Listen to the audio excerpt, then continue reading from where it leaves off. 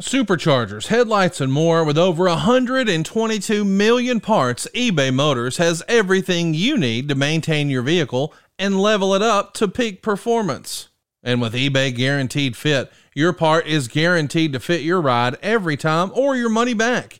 Stay on your A game with all the parts you need at the prices you want. It's easy to bring home huge wins.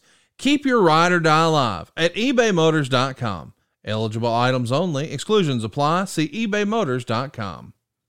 The following program is an MLWRadio.com production.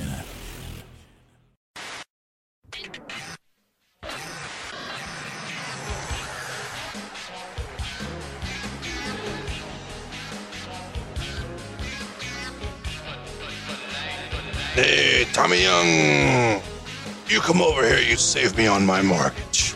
It's a little different than last week, but First Family Mortgage is still here and ready to help you save some cash.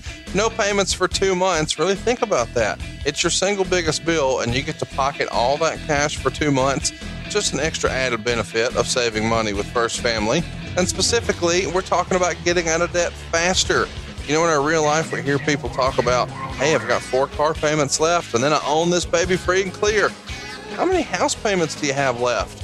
If you don't know the answer, you haven't done enough planning. First Family can help you get out of debt faster and with cheaper monthly payments. Maybe you've got a second mortgage. Don't get stuck with a home equity line of credit. You're probably paying interest only and headed for a balloon payment. And maybe you've got credit card debt. Man, get rid of the minimum payments. Spend 10 minutes with us and get rid of all that credit card debt once and for all. But most importantly, cut years off of your loan. You don't need perfect credit or money out of your pocket to do this, but you do need to spend 10 minutes on the phone with us right now at 888-425-0105 or online at savewithbruce.com. NMLS number 65084, Equal Housing Lender.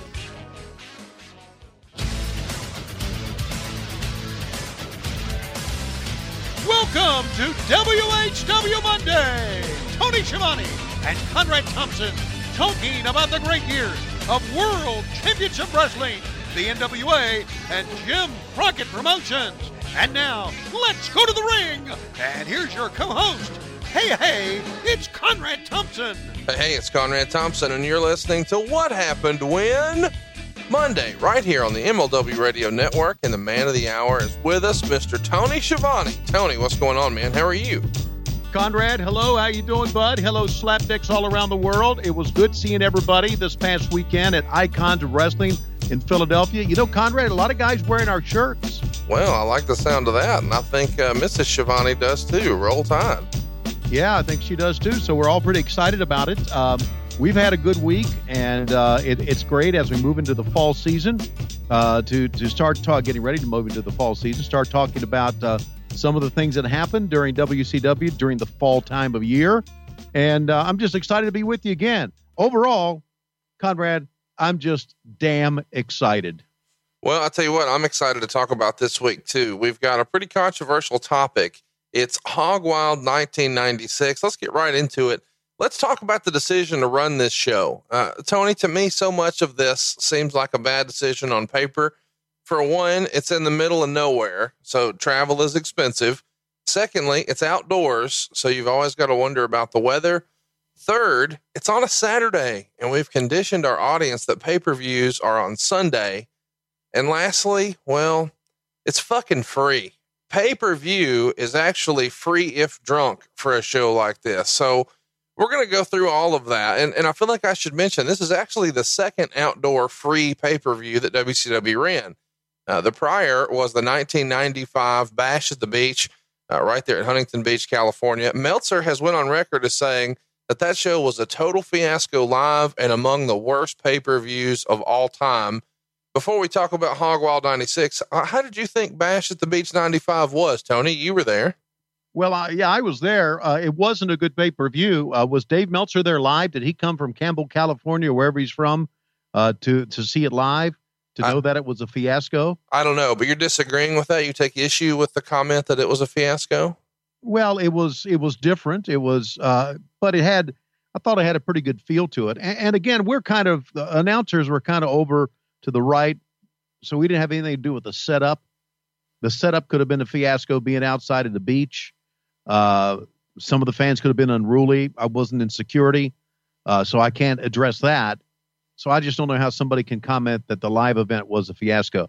It wasn't that good of a pay-per-view. I understand that, but I thought it had a pretty good look to it. Well, yeah, and so we're going to talk a lot about the look of the show, but before we do, let's just ask this. Do you consider Bash at the Beach 95 a success? Well, I don't know. What was the buy rate? Okay. I meant just from the live experiment of the pay-per-view. I thoroughly enjoyed it. How do you think that outdoor beach environment was different from the Sturgis atmosphere? Clearly two totally different backdrops, but a similar concept in that we're doing an outdoor show and we're doing it for maybe non-wrestling fans and we're doing it free. How would you classify that beach show compared to the Sturgis shows? Well, you've got to classify based on the clientele. Right. You're at Sturgis and you're at this big biker fest.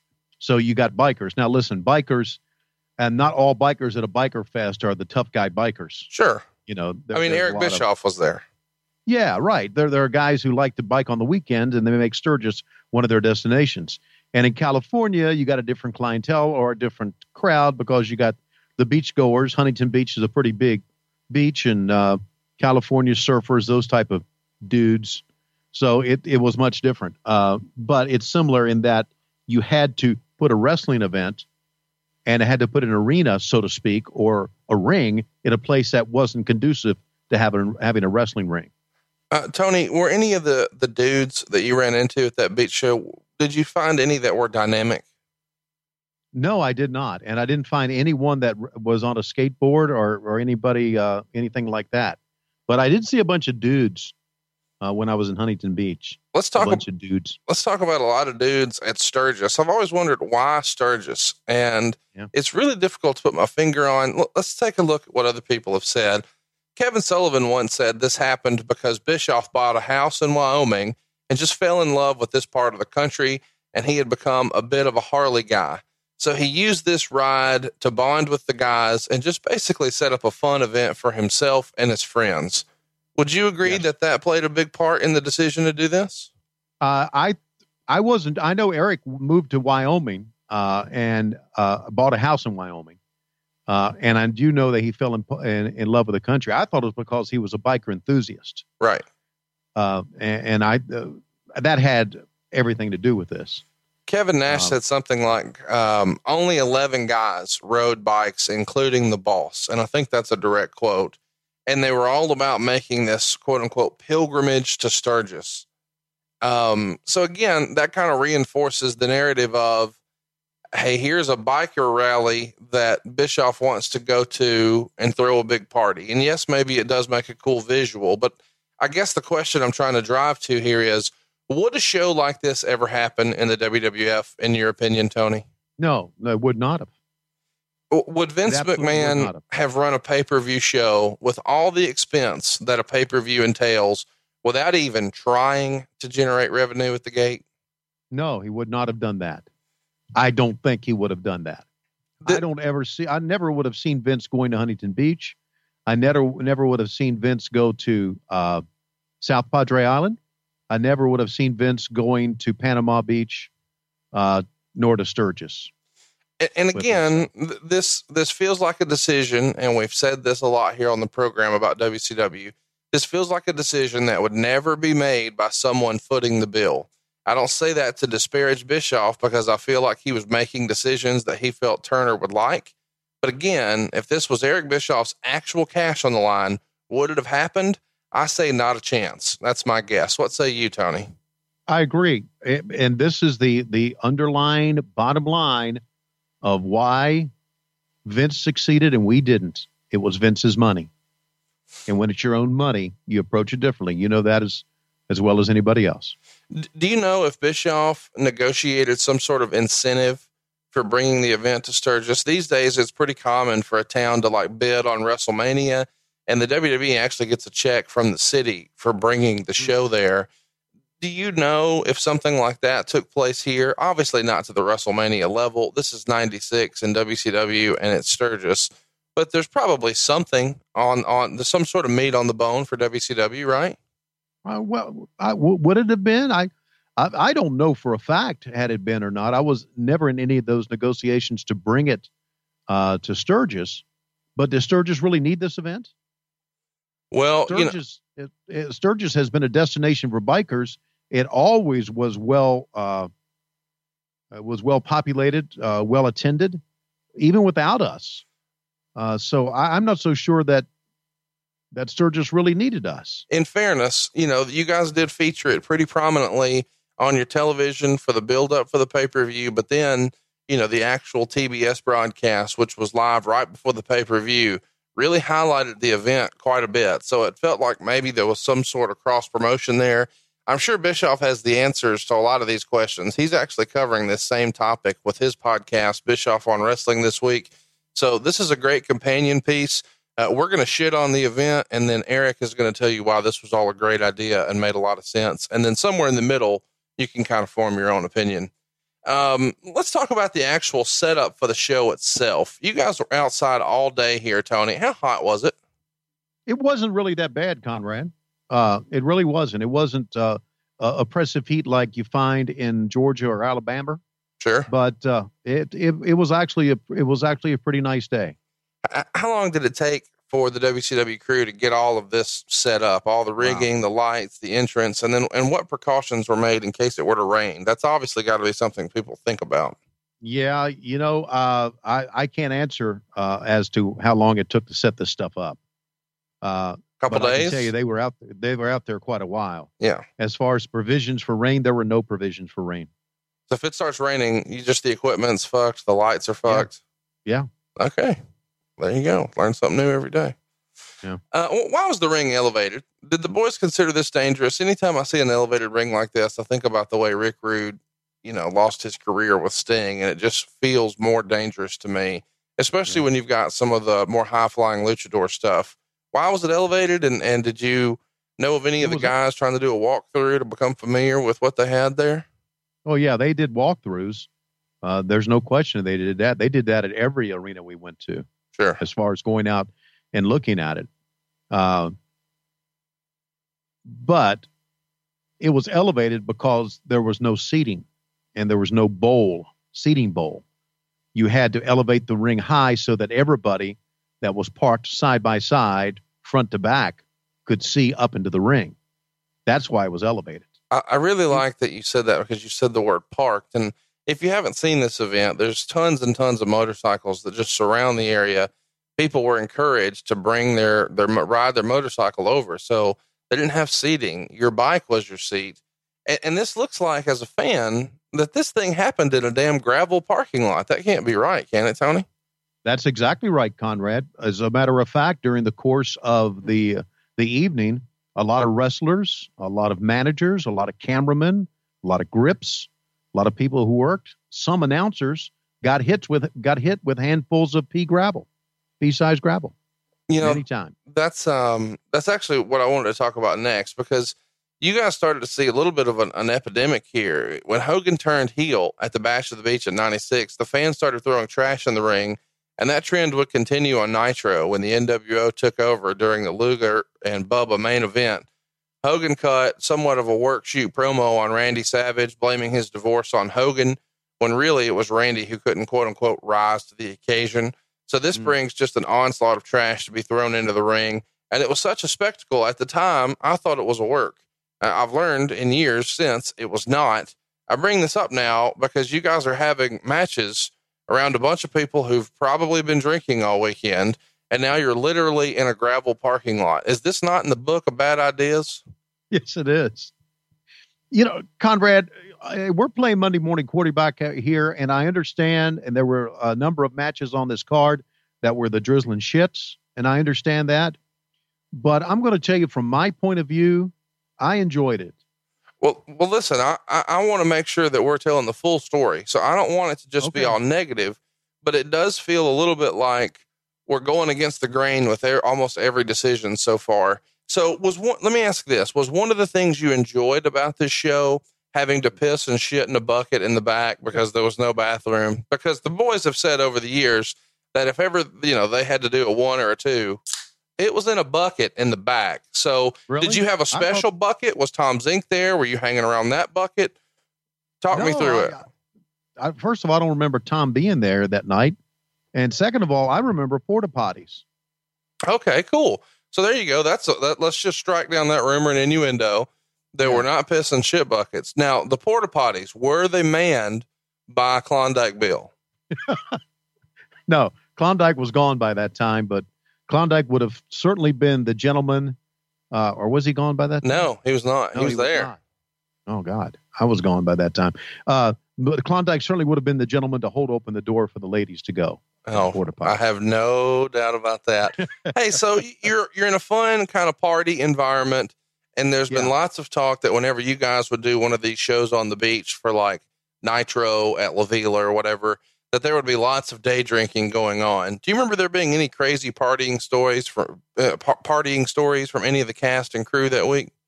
I remember a lot of partying stories, the cast and crew, when we would go to Disney. Right. And go to a hotel and hang out there for like a week or so. But as far as the cast and crew, I didn't hang out with the cast and crew.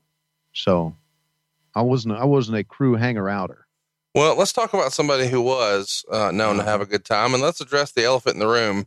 Bobby Heenan was impaired on this show, and I'm not going to go so far as to say he was drunk, because that's a term thrown around too loosely. So we'll instead be technical and honest. He was under the influence here. You could hear it. Right. Did you see Bobby drink or have a conversation with him? I have a conversation with him about him drinking. Yeah. Is that what? Okay. All right. Look, I never did see Bobby swig a bottle of liquor, but Dusty said to me, and I remember saying to Dusty, I said, I think this was after the show. I said, I think he was having too much. And Dusty says, what did you think it was in that water bottle? Right. Oh, and I said, oh, okay. So there you go. At the time when the event was going on, I was growing more and more upset because he wasn't Bobby the Brain Heenan as he was at the first part of it. By the time the Ric Flair Eddie Guerrero match took place, it seemed like he was really out of it to me. So I didn't know what was going on at that time. I didn't know, maybe he's on painkillers, maybe he's tired, too much time in the sun. Don't know. Drunk? Don't know. Had too much drink? Don't know. But I do know that as I'm doing it, I'm thinking that he is really not 100% here. But then I go back and I listen to it again, and I did this past week before we did the show. It didn't come off as badly as I thought. Well, let me ask you this. It sounds like you can make a judgment call there. At some point you and Dusty are even, without overtly saying it, you're having a little bit of fun with it on the air. Aren't you supposed to be some sort of half-ass producer at this point? Wouldn't that make you his boss? Couldn't you have said something or done something? Or did you just not feel like that was your place? Well, it was my place. But are you asking me to just put my headset down at the time when we're doing a show without breaks and say, come on, get your ass in gear? My first job is being an announcer right now and doing the best job that I can. Okay. So when it's over. So why are you throwing shit on me for him being inebriated? Well, because he's supposed to answer to you. And if you're the producer, you're technically his boss. So couldn't you have taken him to the woodshed after? Yeah, I could have. And what did you do? I didn't. I ignored it. What did Dusty say about his performance? About Bobby's performance? Well, or lack thereof. Well, he kind of laughed it off, like, the Brain Man. He was 2 sheets to the wind, or 3 sheets to the wind, or whatever. I mean, he just, and there's a point to where, and I went back and listened to it when Eddie Guerrero is coming out, and Dusty says something to the point. This is during Eddie's entrance, to the point to, well, Brain, and he is leading into Bobby Heenan to say something. And I know that Bobby's inebriated, and I would prefer, if I'm going to go to Dusty not throw it to Bobby. And I look at Dusty like, don't get him involved in this conversation. And you can hear Dusty laugh in his reaction to my looking at him that time as well. So Dusty kind of tried to egg it on by bringing Bobby into the conversation. And Dusty just liked to have fun on the set. So hypothetically, would Bobby Heenan have gotten drunk during a WWF show? Of course not. Is that not just a microcosm of what was wrong with WCW? Doesn't it say it all? Okay. And again, I'm not blaming, well, blame me for it if you want to, but it's just Bobby was very unhappy with with WCW. Anybody who worked in everybody who had worked in WWE or WWF and had made the move to WCW like I did for that 1 year realized that this wasn't what we remembered, and this wasn't the professionally run organization that we had remembered. No shit, it's not the professional organization. You're allowed to go to work drunk. And that feels a little bit like passing the buck to me. Like, well, this place isn't professional, so I'm just going to take their money and get fucked up. Well, I can't, you know what? I'm not putting words in Bobby the Brain Heenan's mouth on that. No, I'm not either. Meltzer said, he wrote in the newsletter that Heenan was out to lunch for the entire show and actually took away from the show instead of adding to it. And Bruce Mitchell had this to say in the Torch: Bobby Heenan's practice of calling pay-per-views when he appears to be obviously impaired is an embarrassment to WCW, Turner Broadcasting, and the industry on a whole. I'm not talking about a style that I don't enjoy or don't think enhance the product, such as Lee Marshall's. I mean Heenan's habit of apparently not maintaining the minimum standard that every other broadcast company would require before allowing a person on the air, from inability to keep track of his partner's discussions to his mistimed, incoherent jokes to his babbling out of control, was so blatantly unprofessional that Tony Schiavone and Dusty Rhodes took to mocking him on the air. Rhodes obviously is now a member of the pay-per-view announcing team, in part to cover for Heenan. Think I'm exaggerating? How about when he couldn't tell the difference between Rick and Scott Steiner? Heenan's performance would have gotten him kicked out of a booth at a high school football radio broadcast. And the "it's only wrestling" excuse doesn't cut it either. Heenan is paid hundreds of thousands of dollars to share one of the quickest wits this business has ever seen with fans who pay $25 and upwards to get the show. WCW officials are to blame for not helping Heenan to be at least physically prepared to share that wit with their customers. It's also unfair to expect Schiavone and Rhodes to constantly have to deal with this and somehow do a competent job of calling WCW sometimes wild and woolly pay-per-view shows. Someone at WCW has to step in and demand that either Heenan meet that minimum requirement or remove him from the broadcast team before he hurts WCW, or worse, himself further. Your response to Bruce Mitchell in the Torch here?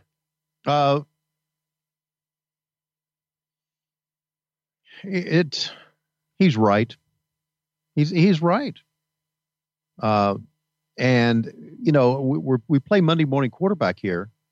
I should have pushed the callback button and say someone has to listen to Heenan here and make a decision whether they want to keep him on here or not, is what I should have done. But you didn't want to rat out your friend, maybe.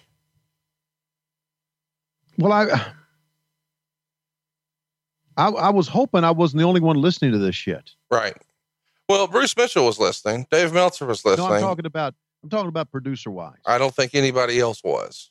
I don't think they were either. I don't think we were being produced at all back then. Let me ask this. There's a rumor that WCW was trying to bring Ted DiBiase in to be a TV announcer. Do you think perhaps he was part of Bischoff's backup plan for Heenan? Probably was. That sounds pretty legit to me. You know, Bobby really lost favor with Eric. Sure. And I have a feeling this may have been part of it. Well, you know, there's lots of, I think I'm thinking that I'm to blame for all this shit. How's this your fault? Were you pouring the booze in his water bottle? It just sounds that way. Well, listen, you certainly could have put your foot down, but at the same time, there is a minimum expectation that you're not supposed to show up drunk to work. Well, right. Or worse, drink on the job. And I know that, you know, people are going to tweet me and say, oh, Gordon Soley did. And okay, I get that. But if we're going to, you know, kind of armchair quarterback everything else that happened in WCW, why is this off limits? Yeah. Meltzer wrote, Lee Marshall. Easy thing to talk about. Well, it's not an easy thing to talk about because of Heenan's current condition, but the reality is we're not talking about Heenan in 2017. We're talking about the time that he got loaded on a pay-per-view broadcast 21 years ago, and you didn't pour it in there, and I didn't. So we're just talking about what was out there, what was in the Torch, what was in the Observer, and we're telling the truth. I don't think it's that big of a deal. Send your hate tweets to @hey, it's Conrad or @TonySchiavone24. But that's how it happened, guys. And if we're going to call it down the middle, let's do it. Lee Marshall was mentioned in the Observer. Meltzer had this to say. Lee Marshall has been doing play-by-play on both pro and worldwide of late. The only conclusion I can come to about that assignment, since Marshall is by far the worst of WCW announcing's bunch, is that Tony Schiavone wants to make sure the only guy who gets any visibility is a guy that nobody will ever think is a better announcer than he is. Your response? Wow. I'm not in charge of those assignments. Never was in charge of those assignments. I was only in charge of announcers as far as approving their expense reports or helping them with travel. That was all I did. And I also did bullshit, and I always call them bullshit because they are bullshit. I was always in charge of bullshit reviews, which are big on the corporate level. And I would always just say, here's what I wrote for your review. Do you like it? Yes, sign off on it type shit. I never would sit down with an announcer. Maybe I should have sat down with the announcer and say, you know what? I don't like you doing that. Or I don't think you should have said that. Or I don't think we should sell it that way. And then I would have been perceived a bigger prick than I was already perceived as one anyway. I never did do that. So I wasn't in charge of those assignments. Wants to make sure is the only guy who gets any visibility is a guy that nobody ever think is a better announcer. Fuck him. Absolutely. Fuck him. He can suck my dick. Oh, we're coming in hot. Hey, let me ask this. Damn right we are. When you filled out Lee Marshall's review, did you write, "You're great"? Like if I was filling out his review and I wasn't going to care, which clearly you didn't, I would have just written, "You're doing great." Yeah. Look, I was very non-confrontational back then. And I didn't feel it was my place as one of the announcers to critique other announcers. Well, weren't you a producer? To a certain extent, yes. Okay. But I wasn't producing announcers. Let's move on. I was heading into this show. WCW was leading heavily in the ratings, winning by a full point at times. Do you remember a particular show or day when everyone realized that the tide had turned, so to speak? There was no particular day that we had felt the tide had turned. It was just kind of a gradual thing on my end. There was never any celebratory day or time where we all, after the show was over, went in the back and gave everybody high fives or shook everybody's hand and said, man, we really kicked their ass that time, didn't we? No, I never thought that. And we just kind of moved ahead to the next one. We always, and I've brought this up on earlier shows, we always kind of like bolted after the show was over. Sure. And left the arena. So I don't think there was any time that we all got together. There was a lot of lack of camaraderie backstage among production people. A lot of lack of camaraderie. And I don't know if you want to blame me for that too? No, I don't want to blame you for any of that. Is there anywhere where Meltzer's going to blame me for that too? I don't think so. I think he's got other things. You know what? I should have, through the years, called Meltzer after every show, and I wouldn't have to be defending this bullshit. It was around this time you guys had temporarily moved operations to Orlando from Atlanta, and there was talks of doing that permanently, right? Why didn't that happen? Well, probably because that Turner didn't want us to pull up stakes and move there, but I always thought it was the right thing to do. We moved to during the Summer Olympics in Atlanta because CNN Center was ground zero. Right. We moved for the entire Olympics. Even prior to that, our operations to a bungalow backstage at the MGM studios. And it was absolutely a great summer for everybody because we all got to run at the park and we got to do shows at the Disney studios, and the crowds were always, pumped up because it was part of the rides or, part of the experience of the MGM studios. It was great. How did Disney like having you guys? They loved having us until we threw Rey Mysterio Jr. into a trailer like a lawn dart. And then that because of the ambulances came in and because of their guests coming in that night, we're all up in arms about seeing someone taking out an ambulance That was not the Disney way. That was not the Disney family way. And that began us going down the shitter with them. Hey, so let me mention the Nitro you're talking about took place on July 29th, and the match in the ring was Sting, Lex Luger, and Randy Savage against Flair, Benoit, and Steve McMichael. Jimmy Hart runs in from the back and says the outsiders are there. Eventually, everyone stops and goes to the back and sees Arn and Bagwell laid out. Scott Hall lays out Riggs, and then famously, Rey Mysterio dives onto Kevin Nash, who catches him and then spins him around and lawn darts him into a trailer.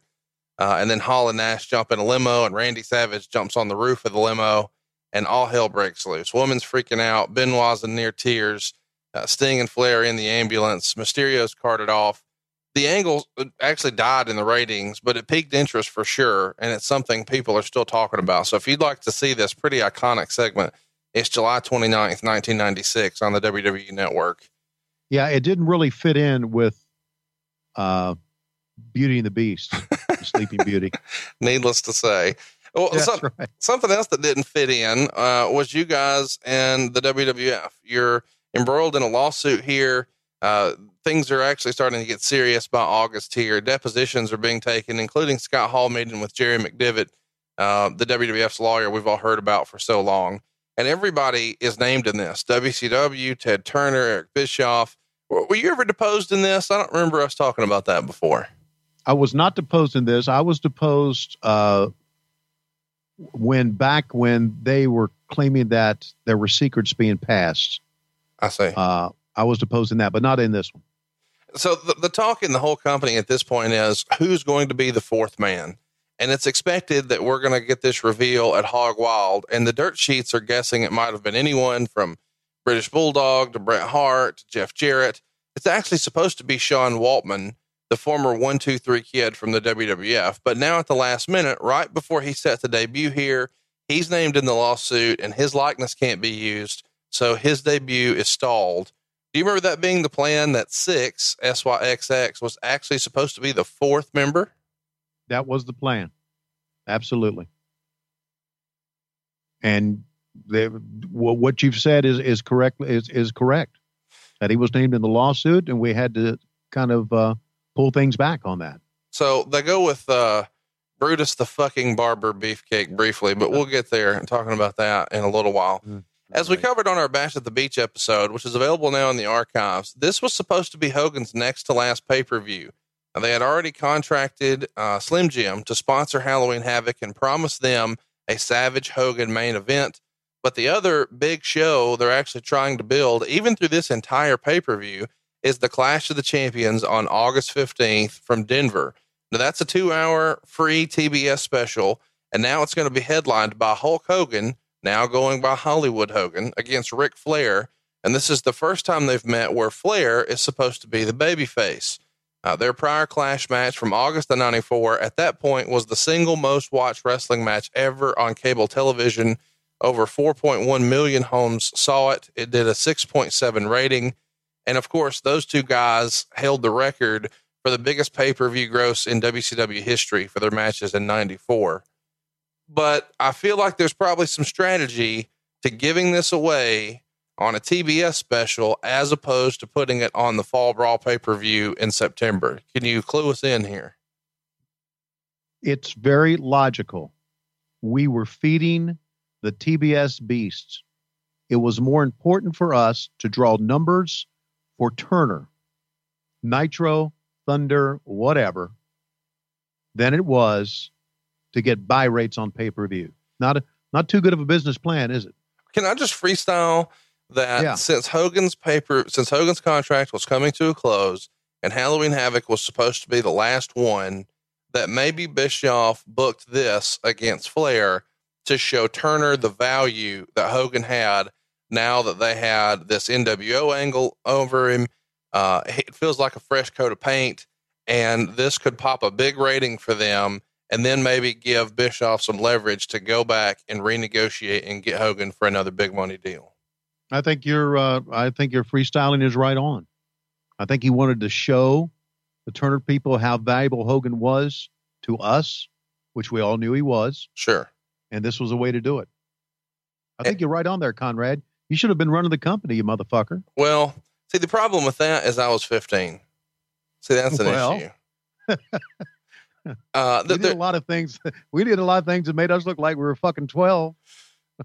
There was talk in the dirt sheets here that the NWO angle had become the Hulk Hogan show. And now that he was involved, Hall and Nash were a little more than background noise.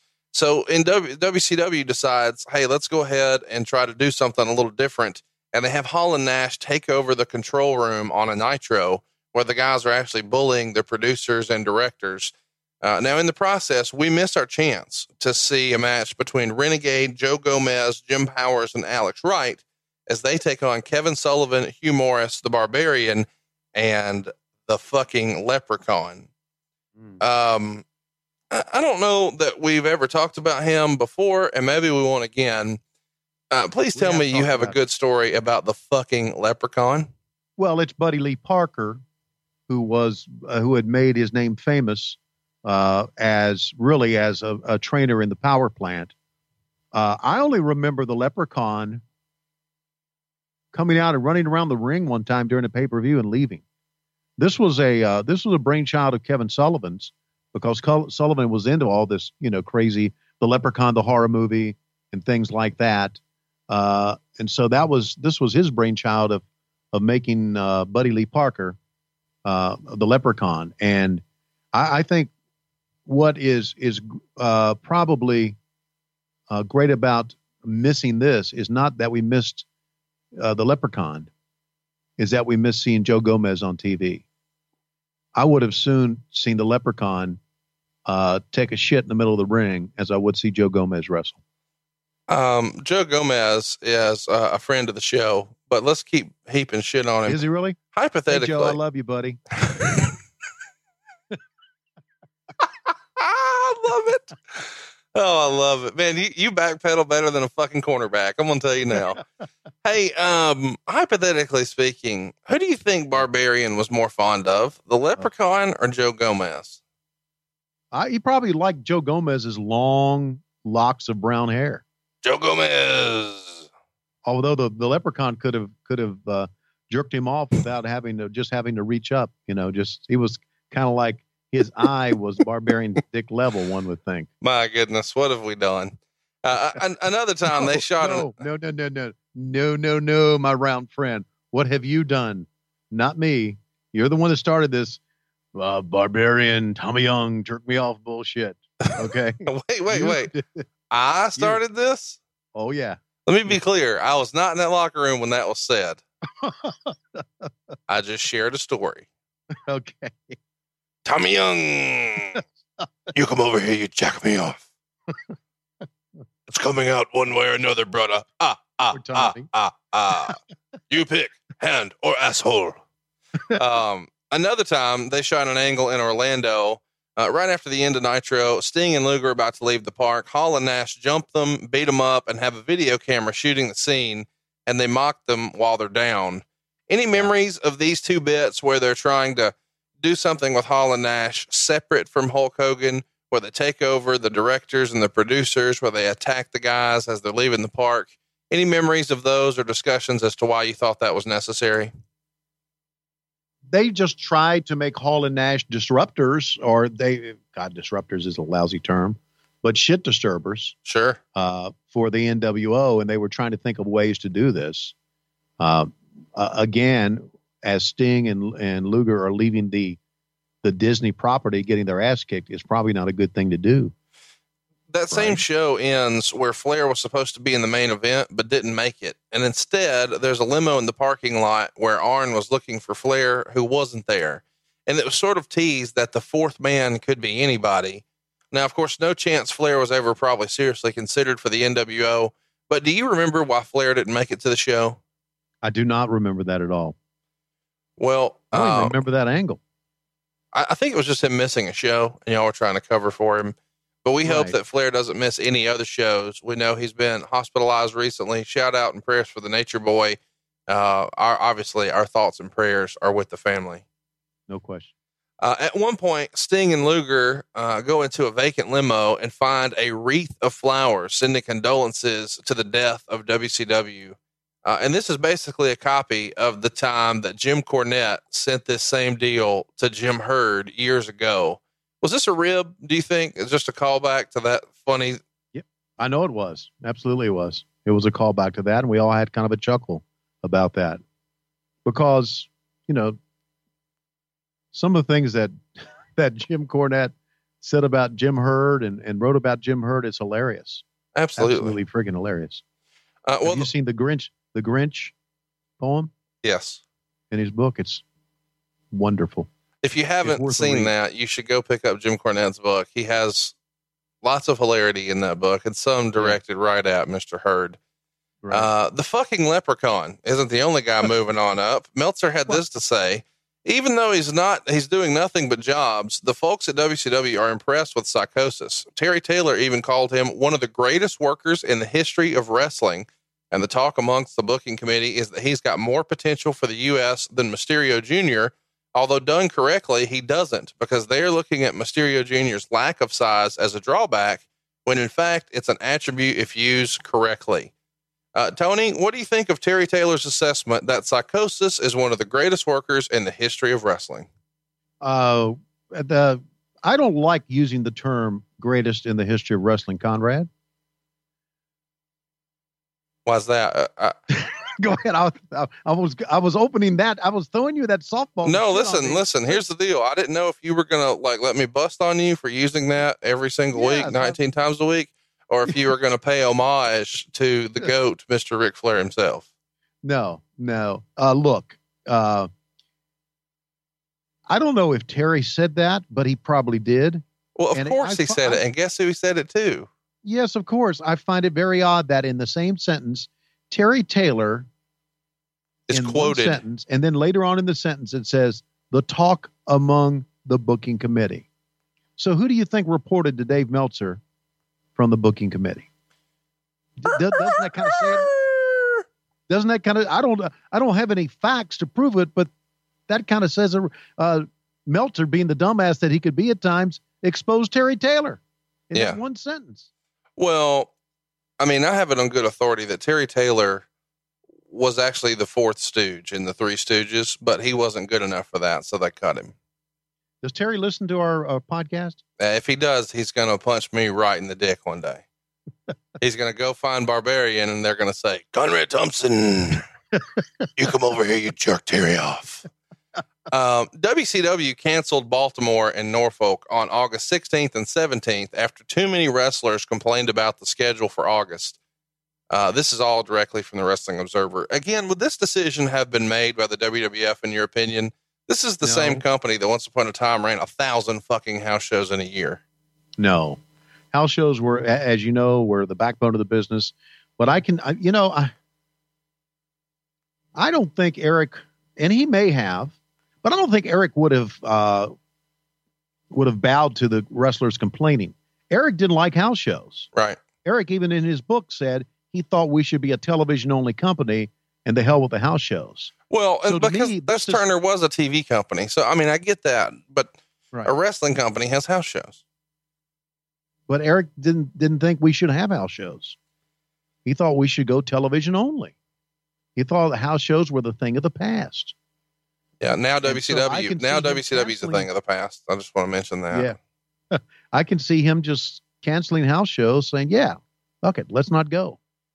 Meltzer wrote this prior to the pay-per-view. He wrote, the Hogan Giant finish will be most interesting. Put it this way, the result of that match will determine a lot who has how much power. What do you think he's trying to say there cryptically?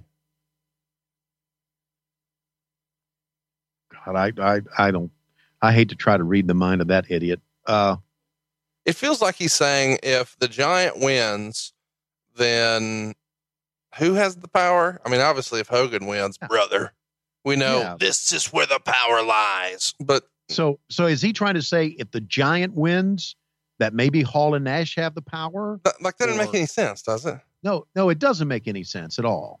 I feel like sometimes when people, and I love Dave Meltzer, let me just say, I know you disagree, but I'm a 20-year subscriber. No, but look, I don't love him. I do. You love it. You love him because he's never shit on you. Well, no. I'm sure he shit on me. No. Pick up Pick up a dirt sheet. See if he's ever shit on you. Never shit on Conrad Thompson, but he shit on Tony Schiavone. Sure. Well, so, but there's a lot of observations, the Observer, about the wrestling business that he has had that he's right on with. But there's a lot of, there's a lot of what Dave Meltzer has said in the past that is just basically based on who talks to him and who doesn't. And that's bullshit. That's not journalism. I feel like the finish will be most interesting. Put it this way. The result of that match will determine a lot who has how much power. It's like, hey, I feel like sometimes in wrestling, people try to impress you with how much they know. And so they just want to speak cryptically like this, like they know something you don't know. And really they don't fucking know anything. Yeah. He could have been jerking off the Barbarian while he was writing this. I really hope not. WCW was really ramping up their syndication during this time and doing numbers in the process. They had 6.88 million homes on 175 stations, as compared to WWF programming being viewed in only 4.2 million homes on 153 stations. Tony, you helped put together some of these syndicated shows. Did you guys or the Turner staff keep up with those numbers? Was there like a scorecard internally as far as where you were compared to the WWF? No, there was not. And there should have been.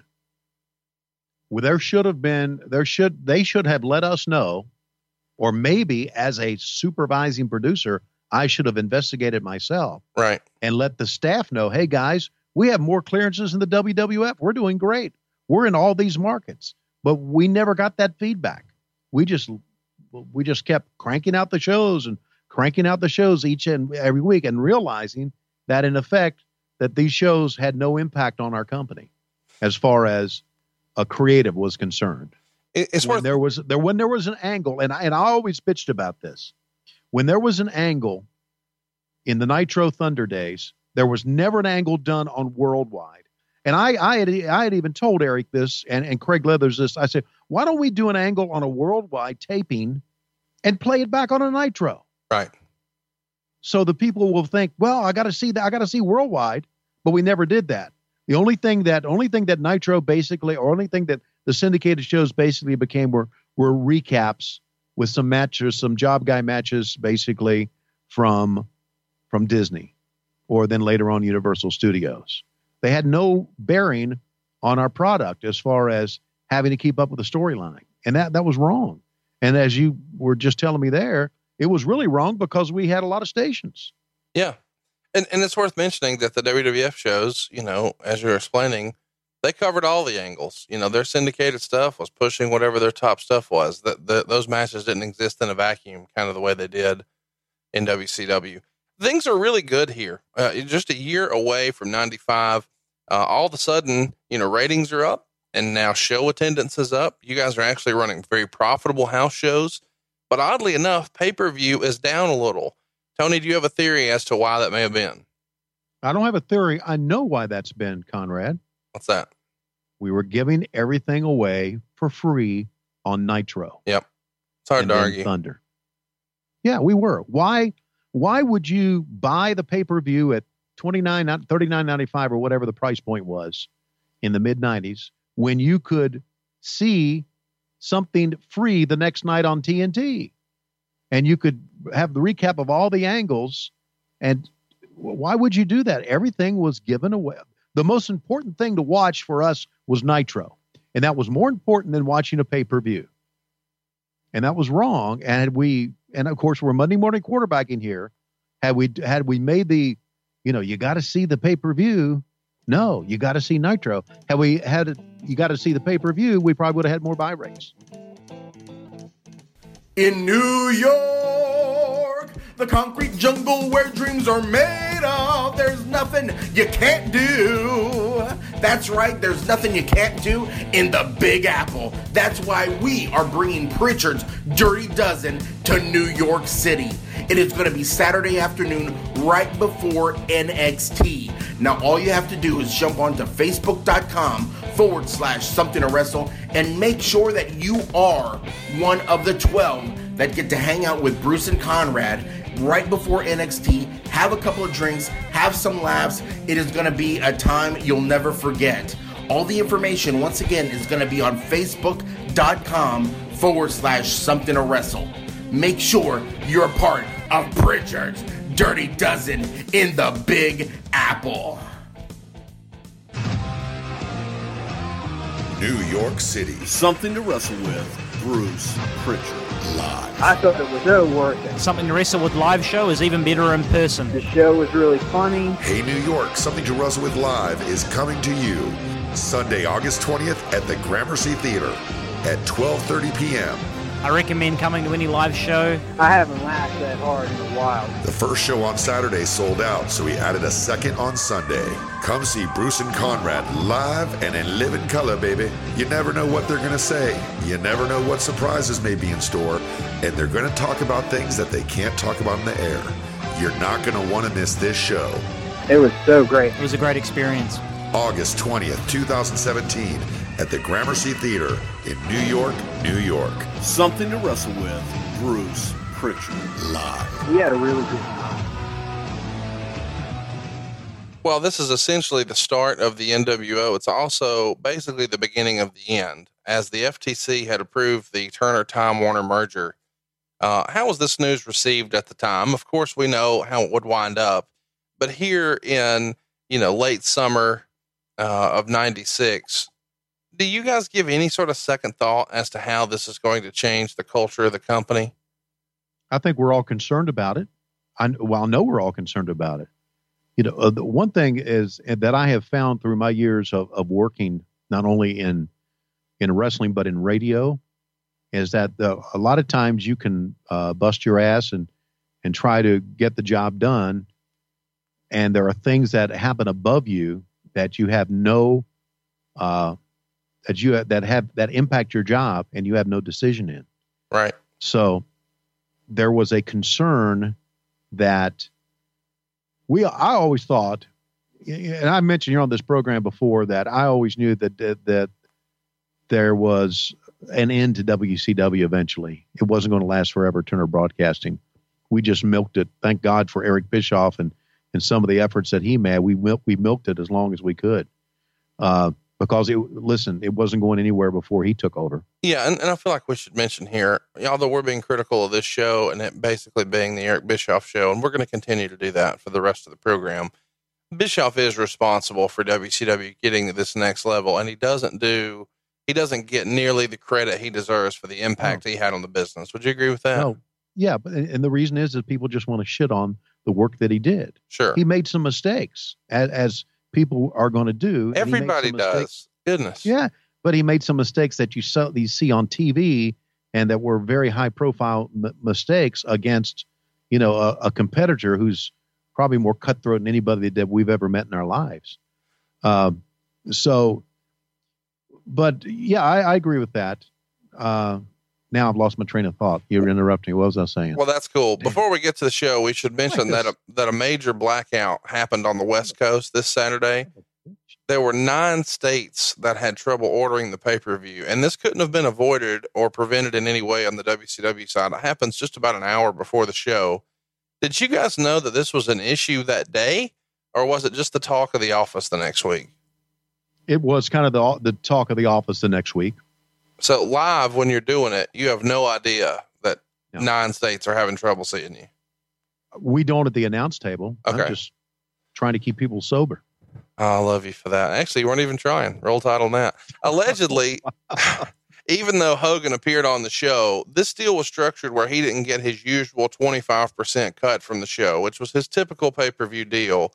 That show did 220,000 buys. It's down from 250,000 the month prior, where he turned heel in July. Were you guys disappointed with that number, or considering the blackout, were you pleased? We were disappointed with the number. I mean, you can blame anybody you want to blame on bad buy rates. And sometimes I just thought that things like a blackout was a way to blame something else. Meltzer said the audience was around 5,000, not the 300,000 that Heenan said on the broadcast. What would you peg the crowd attendance at that day? 5,000 sounds about right.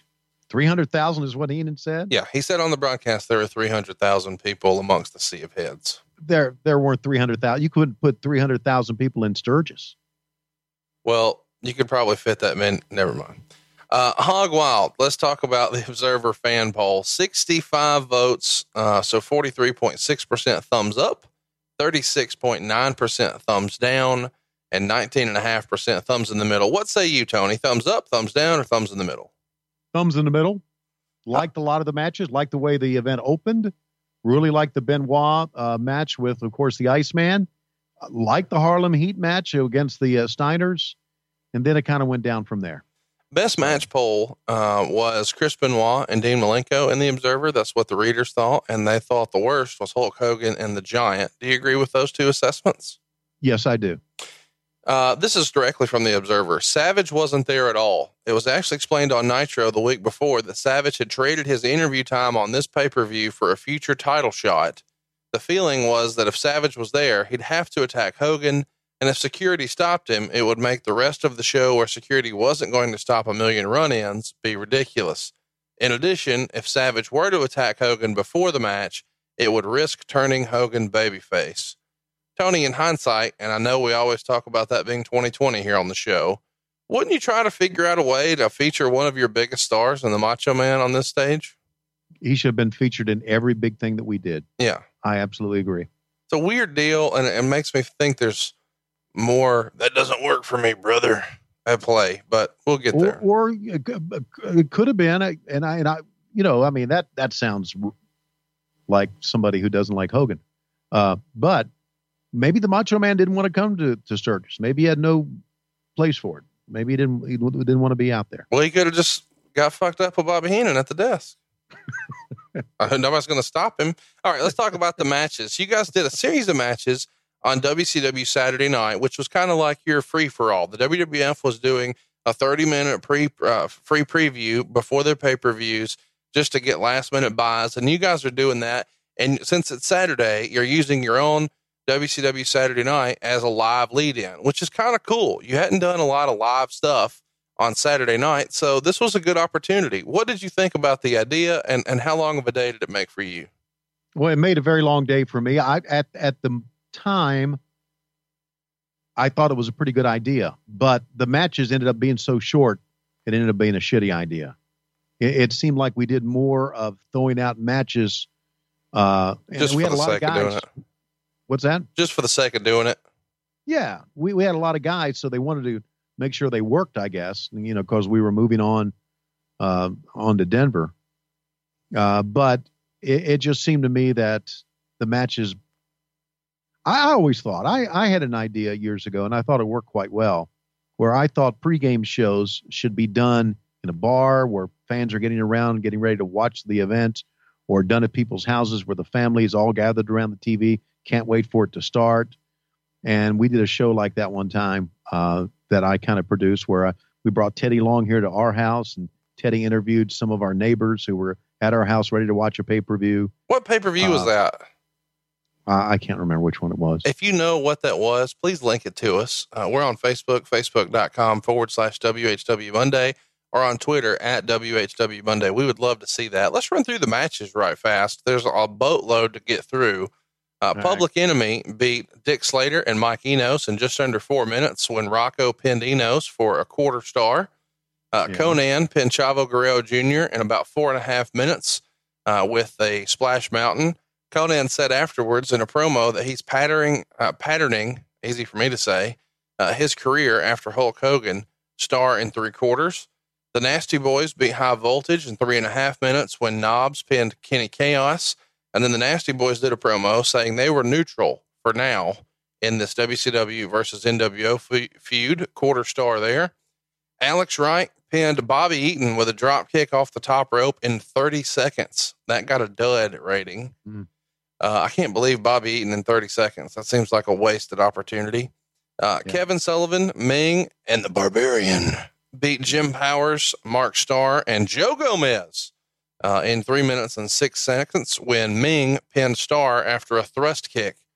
Hypothetically, would you have liked to have seen the Barbarian pin Joe Gomez here? Joe Gomez. Absolutely. I would like to see him stomp Joe Gomez's ass to the mat. Does Joe listen to our show? He does, doesn't he? What's the issue with Joe? Joe was just easy to pick on. Oh, okay. He was just easy to pick on. He runs South Florida now, so unless you want to sleep with the fishes, let's say some nice things about him. Yeah. Okay. Joe I'm giving you the Iggy right here. He's connected. Let's be nice. Okay. Love you, Joe. Yeah, he's a great guy. Yeah, yes, he is. I think a lot of him. I do too. Yes. And you know, throughout time in pro wrestling, there were a lot of great guys who were shitty workers. And Joe Gomez was not one of them. He was screwed over and held down by WCW and the man. He clearly could have reached the heights of Virgil. Yeah. Yes, he could have. I'm just saying, if they can make Mongo McMichael a 4 horseman and they can put Vincent in the NWO, then goddamn it, Joe Gomez deserves his opportunity. And I'm going to let you sit here and disparage the good goddamn name of Joe Gomez. Okay. Tony Schiavone. David Taylor subbing for Psychosis, who's out of action for the rest of the month with a dislocated elbow. That's because he was the greatest wrestler in the history of wrestling. He is. Just asked, pinned JL in 2.5 minutes using the tights. And this is supposed to be the beginning of a Psychosis singles push, but of course he's not there. It gets 1 star. We're getting towards the end of the show here. We've got Diamond Dallas Page pinning the Renegade in 53 seconds with the Diamond Cutter. I don't know when we're going to talk about this again, so let me just fit it in here. And around this same time, Meltzer wrote in the Observer, Page wants to do a deal where he would be the Stevie Richards flunky to Ric Flair, but Flair has said not to be so hot on the idea. Flair would in that scenario be Page's benefactor, since they started saying a benefactor storyline with no idea where they were going with it. Do you remember this pitch that DDP wanted to be a flunky for Flair? Yeah, I remember this. I remember DDP coming up with this idea, but I also remember DDP coming up with 100 ideas. Right. He thought about his character and thought about how he could better himself all the time. So this was nothing new. It really is a testament to what progress DDP makes in a year, because right here we're in August of 96 and he's not even on the doggone pay-per-view. And by August of 97, he would have main evented a pay-per-view. So props to DDP for sticking to it. Arn Anderson would pin Hugh Morris in 40 seconds with a DDT, and then the Dungeon of Doom attacked Anderson, but the Horseman made the save. That gets a dud. And that kind of brings the TBS version of the show to a close. They actually keep the pay-per-view feed going until the first match is in the ring, and then you say goodbye to TBS. Overall, do you think that helped the pay-per-view with last-minute buys? Did you think that was a good strategy? Well, because TBS had, at one time, it was the number 1 show, and we got free exposure for the pay-per-view. It was the right thing to do to have our show promote the pay-per-view. Whether it was right to have all these matches or not, I don't think so. Because as you're running down all these matches, the longest match you got is 4 minutes. And I know sometimes you and I will yawn at about a match that goes 16 to 20 minutes. But you got to be able to have a competitive match and to tell somewhat of a story, you got to be able to go more than 4 minutes. And to run Arn Anderson out there in 40 seconds and Bob Eaton in 30 seconds, 2 of the greatest workers, what the fuck are we doing?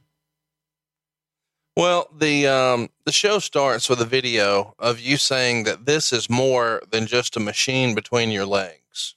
Normally I would have a smart ass comment here, Tony. I'm going to lay out. Do you have anything you want to add to that? Yeah, I would come up with, thinking about Klondike Bill, Klondike would have rubbed that old beard and he said, Tony, I'd like to see a machine between some of the legs of some of the Nitro girls and just pull the machine out and then be able to sniff it and take it home with me. Oh my. Okay. You guys did a helicopter shot to open this pay-per-view, and you do it a few times through the show, and it just feels like, again, one of those deals where the person who's making the decision isn't necessarily footing the bill. Do you have an idea how much it costs to use a helicopter like this for production purposes? Oh my God. No, I know. You know what? I need to do, Conrad? I need to talk to David Crockett. He knew all that. He always booked these things. He knew how much it costs. We got to get David Crockett to come to one of our live shows the next time we do one in the North Carolina, South Carolina, somewhere in the Mid-Atlantic territory. Yeah, I agree. But look, we also destroyed a motorcycle that day. Yeah. And we had staging that normally that you wouldn't have. And we had fucking fireworks and a helicopter, and the helicopter, I'll guarantee the helicopter was at minimum $5,000. Oh, double that. Easy. Hey, so really, one of the places you guys didn't spare any expense was in the wardrobe. Let's talk about what you fucks were wearing. Dusty Rhodes has his blue jeans cut into shorts. He's cut the sleeves off of his denim shirt too. And he has on the Adrian Adonis motorcycle hat and cowboy boots. Somehow Dusty Rhodes still pulls this off. He doesn't look like he's one of the people from People of Walmart. He actually looks kind of cool. Meanwhile, you're rocking slacks, a denim vest, the same goofy leather hat that Dusty can pull off. And for some reason, you have a hilariously bad tattoo. You look like a middle-aged Village People person. Wasn't this your job as a producer to make sure you didn't look like you? I mean, this feels like just a failure on your part. What was the tattoo? When did you get it? Why did you get it? And why that one? Well, I got it because I always wanted a tattoo, always. And I never really had the courage to get one because I knew how much shit Lois would give me about having a tattoo. So I went down through downtown Sturgis and saw they had all these tattoos that they would airbrush on you. And I got one, thinking it was cool, and wore it around a couple of days there. And then had it to where it would show on me. But it was the theme of the thing, Conrad. It was the theme of the show. You understand? So did you approve this wardrobe for Dusty, or, I mean, how does that go? No. See, you're again, I don't approve announcers. I didn't approve announcer wardrobes. What were you producing besides horrible commentary and vodka bottles? You know what you are? I'm a shit disturber. Yeah, I know you're a fucking bully. Oh yeah. Okay. Bully is what you are. Well, hey, you keep it up, and Tony Schiavone. I'm just saying, it's coming out one way or another, brother. Easy way or hard way. So you managed to call the main event here the most important world title match in the history of professional wrestling.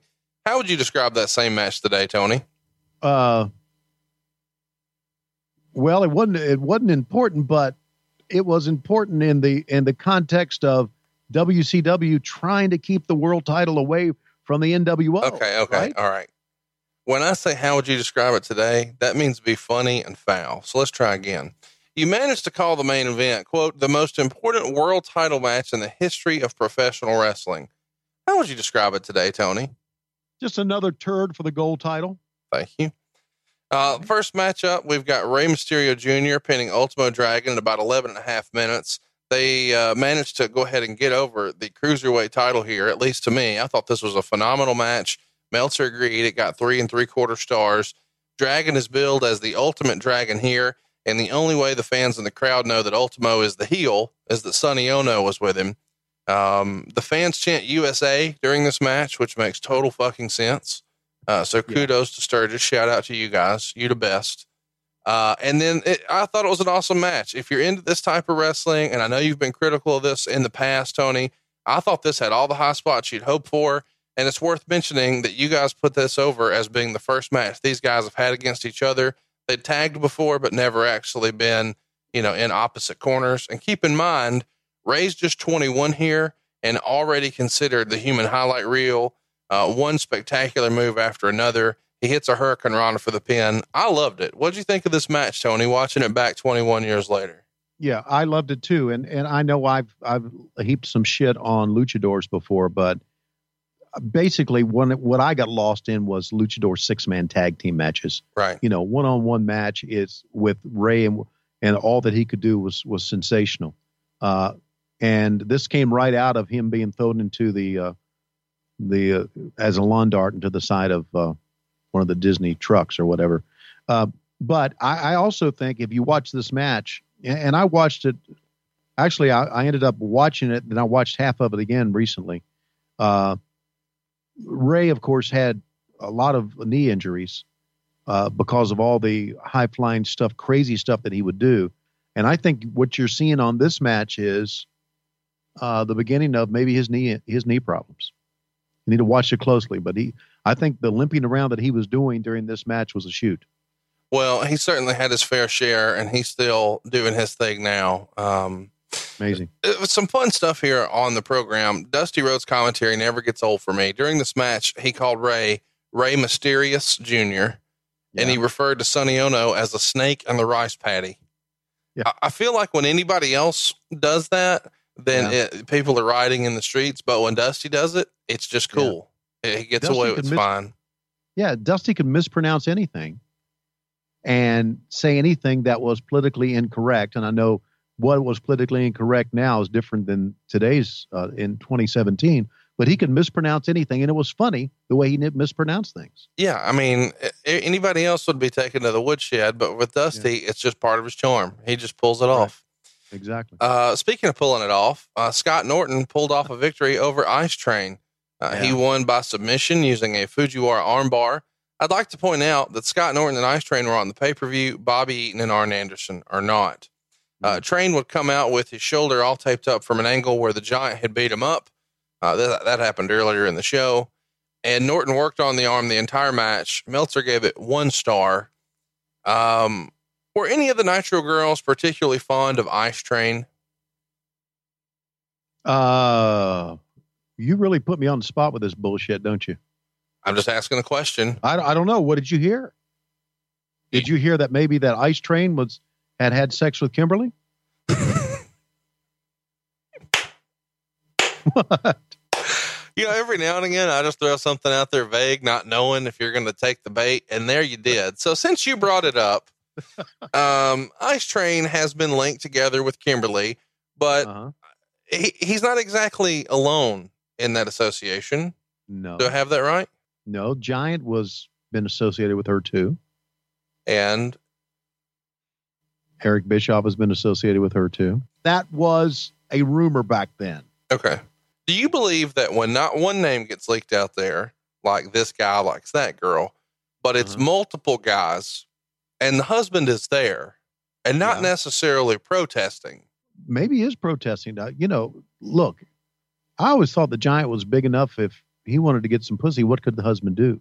If the woman, he could have given him a diamond cutter. I mean, everybody knows that that's the end. I guess what I'm getting to is one of these critiques is going to get out there that I said that Ice Train was fucking Kimberly. You said that. I said that was a rumor back then. Okay. Was there a rumor that DDP not only knew about these indiscretions, but he was okay with it? Yes. And maybe even present? I didn't hear present as much as I heard okay with it. I guess my question is, do you think that DDP was in the corner doing some stretches and a little self high five action? I'm just saying. Okay. I love him. Move on. All right. Let's see. Mean Gene is rocking a denim vest here, and we get Jimmy Hart in a promo plugging the Hog Wild denim vest and t-shirt. Who was buying this shit, and whose idea was it to not sell tickets, but to sell denim vests instead? This was the marketing department wanting to come up with a little plug here, and no one was buying that shit. No. If you actually have a Hog Wild denim vest or t-shirt, please tweet us. Please, at WHW Monday. We would love to see this, and I need to know exactly what Goodwill store you got it from. All right. Next up, we've got Medusa pinning Bull Nakano. It goes about 5 minutes, and this is a biker match. So it's bike versus bike, and Nakano attacks Medusa with the nunchucks at the bell, and this gives Dusty a hilarious chance to say nunchucks several times and pronounce the town as Stir Gus. You got to see this. This is awesome. And this is the match where I noticed that Heenan's impression of Vince McMahon was taken to another level. And in my opinion, probably the first sign of his drinking. He repeatedly says, "She got her." No, she didn't. And it got so over the top that you actually had to tell him to stop on the air.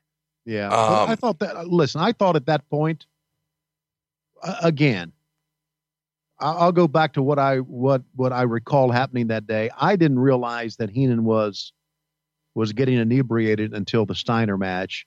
And then it really hit home with me on the Flair match with Eddie Guerrero. This time I thought that, and of course I always told Bobby, stop on the air.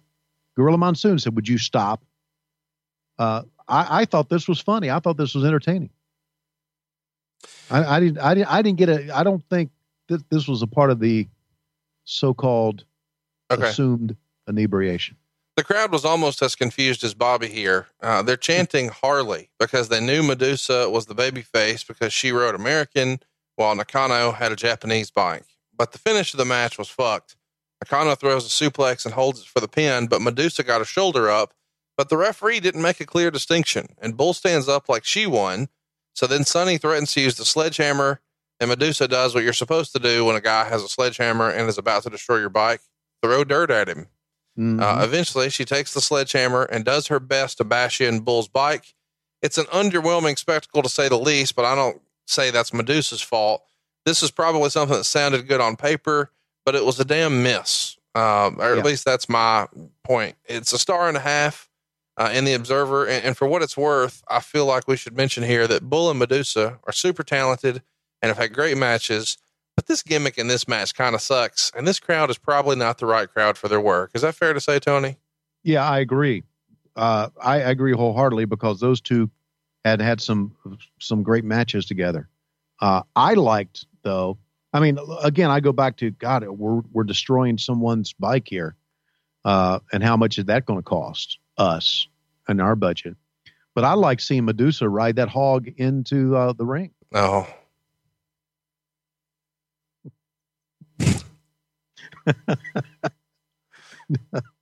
Didn't you? I mean, I've never really driven a Harley before, but I would have minded me being on the back of the Harley with her. Wait. You would like to ride bitch with Medusa on a bike? Ride what? Well, ride bitch is street talk for riding in the back of a bike. Oh, is that what it's? Well, then yes, I would have wanted to ride bitch with Medusa. So what you're saying is you and Medusa, you would like to ride the same hog as Medusa. Yeah. Did Medusa ever date Tom Zink? No, I don't know. We need to ask her something. These are the questions we need to know. We see a CompuServe spot here with the Steiners working on laptops. Rick Steiner here is basically what Bruce Pritchard looks like whenever we record a podcast. So if you've not seen this is phenomenal. You should go look for it. Next up, we've got Chris Benoit and Dean Malenko. These guys go for near 27 minutes. A couple minutes into the second overtime is when we get the victory from Chris Benoit. Dave wrote, from a technical standpoint, this was as good a match as you'll ever see in the United States. They do a 20-minute time limit draw, and then they announce a 5-minute overtime, and the crowd cheers. But then when they do another draw and announce a third overtime, the crowd booed it hard. Eventually, Woman tries to interfere, and Malenko goes after her. This allows Benoit to use a schoolboy holding the tights and the ropes for the pin. Dave would write, in another setting with a different finish, it would have been a match of the year candidate, 4.25 stars. What'd you think, Tony? Is this the best match in front of the worst crowd of the year? It is the best match on the card by far, and Dave is right here. As good as matches you'll see in the U.S., but it went too long. Right. As you know, I love baseball, but by the 12th inning, I've had enough of it. Sure. And you can say the same thing about wrestling here. You don't need another overtime. We've seen your spots. You've done great work. You've sold marvelously for each other. You're tremendous workers. Next. Especially with this crowd. You know, if this was an ECW crowd or a Ring of Honor crowd or even an NXT crowd, then they would have been into every minute of it and chanting Fight Forever. But in front of a bunch of drunk bikers who are vaguely familiar with Hulk Hogan and Ric Flair, probably not the time to do this. Yeah, exactly. Speaking of things that weren't well timed or thought out, the Harlem Heat were here. Booker T has gone on record as saying he believes that they were the only two black folks in the entire county. That's not true. It was a joke, I'm sure. Yeah, I'm sure it was a joke. You actually, when we panned the crowd, there were some black people on bikes there. This feels like a great time to mention, there's a lot going on in the world right now, and we're about to talk about some silly racism here.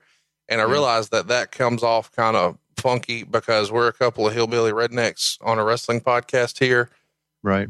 But obviously, I'm embarrassed by what happened this past weekend in Virginia. I'm sure you've seen some of that, Tony. Well, I'm embarrassed 10 times more than you are because Charlottesville is 30 miles from my hometown. And it's a shame that so much of the nation thinks that because you and I have these accents and like the things we like, that we may be somehow associated with that. I mean, it's a horrible scene. It's the worst of everything. And it's embarrassing for America and for the South and for, I don't know, man. I don't know how we got on this, but I just felt like since we're about to talk about Harlem Heat and maybe a questionable position that we ought to at least address the stupid shit that happened over the weekend and send our condolences to everyone involved. And I don't know what else to say there. Tony, would you like to say anything? Well, I'd just like to say this, that we are all Americans. Why can't we get along and just enjoy things? On my personal Facebook feed, when there are recipes and there are funny things that people post, but when they start posting their political diatribe, I have no time for it. No, let's all just freaking get along because we can. We absolutely can. We can talk about how stupid the protest was and all of the demonstrations and just all of that. But my goodness, when you start mowing people down, if you have a dumbass opinion, sometimes it's better if you keep it to yourself. But my goodness, when we're hurting other people, we've taken it too far. I agree. Harlem Heat were in danger here in this match in front of Sturgis. Not because they're black, but because they're in the ring with the Steiner brothers. And the Steiner brothers are suplexing these dudes like nobody's business. They go nearly 18 minutes. There's all kinds of heat from the crowd.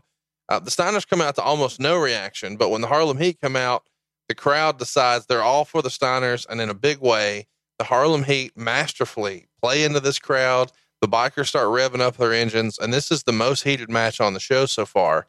The Steiners are playing into it and throwing tons of suplexes to big reactions. It's a pretty fun match. Meltzer would write, Heat got the best heat on the show for all the wrong reasons. I guess those bikers don't like the colored folks. Clearly he's trying to be funny and make light of the situation, but, wow, what a match this was. Now the finish is what kind of ruined it for me because both Parker and Sherry throw powder and they hit a member of each team. And then Parker breaks his cane over Scott and Harlem Heat get the pin. The crowd starts to throw a lot of stuff at the ring at this screw job finish. And there's been lots of talk that, guys were throwing gravel at the Harlem Heat, 2 3/4 stars. Did you remember any sort of feedback or talk or discussion about perceived racism from the crowd or anything like that? No, not at all.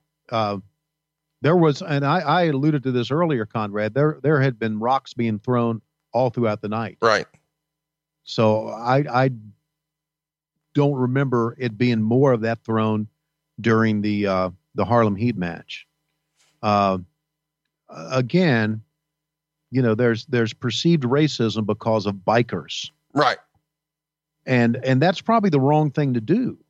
Well, let me ask you this. Why do you think the fans were revving their engines so much in this match, more so than the others? You don't believe that's because of that? I didn't notice that they were revving their, and I'm not playing stupid here. I didn't notice. I thought they revved their engines all night. Well, it felt like it was bigger here in the early part of the match, and maybe that's just my opinion. Let me just ask this a different way. Do you remember seeing racism in wrestling? Not like funny angles, not like when you sent Harlem Heat out in chains. We've talked about that before and how ridiculous it was and nobody was thinking about it and blah, blah, blah.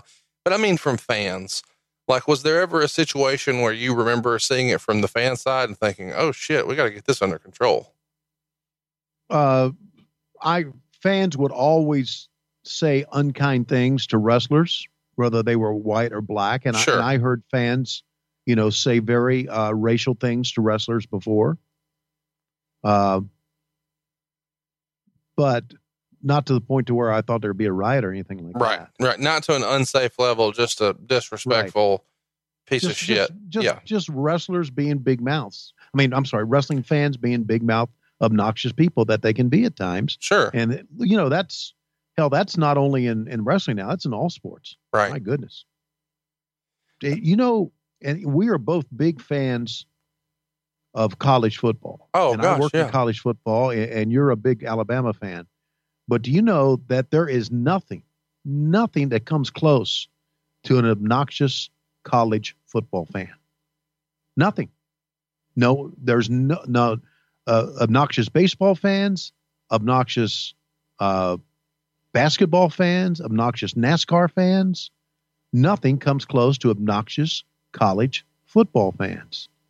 And I don't know why that is, because we're talking about kids who are not paid being playing a sport. Right. And I don't want to get off on a tangent here, but it's just of all the stuff that I've covered throughout my years, nothing is as brutal as what you hear. And a lot of it comes from the students themselves too. Sure. But it's just, anyway. Well, let's just try getting along. How's that? I agree. And let's keep our violence to pro wrestling. Yeah. Hey, well, I will say for this match, one of my favorite moments of the entire night was when Sherry was saying something and Rick Steiner said, "Shut up, bitch."